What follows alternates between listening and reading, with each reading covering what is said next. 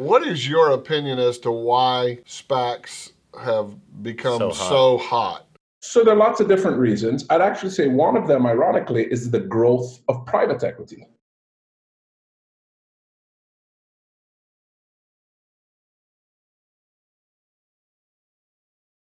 So there are, in the United States today, approximately 8,000 private equity portfolio companies, which represent an investment of approximately $2 trillion. And then there's another $2 trillion in dry powder of private equity available. So private equity has grown significantly as an asset category. And the majority of those 8,000 private equity-backed portfolio companies are highly levered. And they need a method of exiting. So private equity firms have sold to other private equity firms. They've tried to take companies public, but one of the problems with taking a company public, the traditional route, is it takes a long time.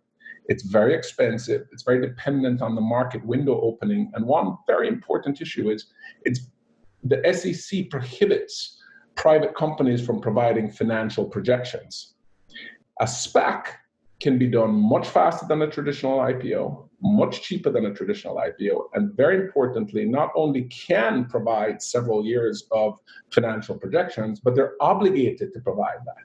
So it provides a huge advantage over the traditional IPO process. In addition to that, you may or may not know, but the number of public companies in the United States has fallen dramatically.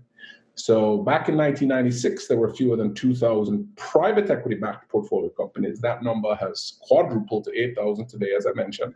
But back in 1996, there were 8,000 publicly traded companies on exchanges like NASDAQ and the NYSE. And that number has fallen from 8,000 to under 4,000 today. So it's fallen in half. And at the same time, the amount of money going into the public markets has quintupled from around 7 trillion to 35 trillion. So you have far more money searching far fewer deals. So there's a lot of fundamental long-term investors who are very hungry for public deal flow. And you do have a pipeline of these 8,000 private equity firms. You also have, interestingly, a pipeline of what are called unicorns.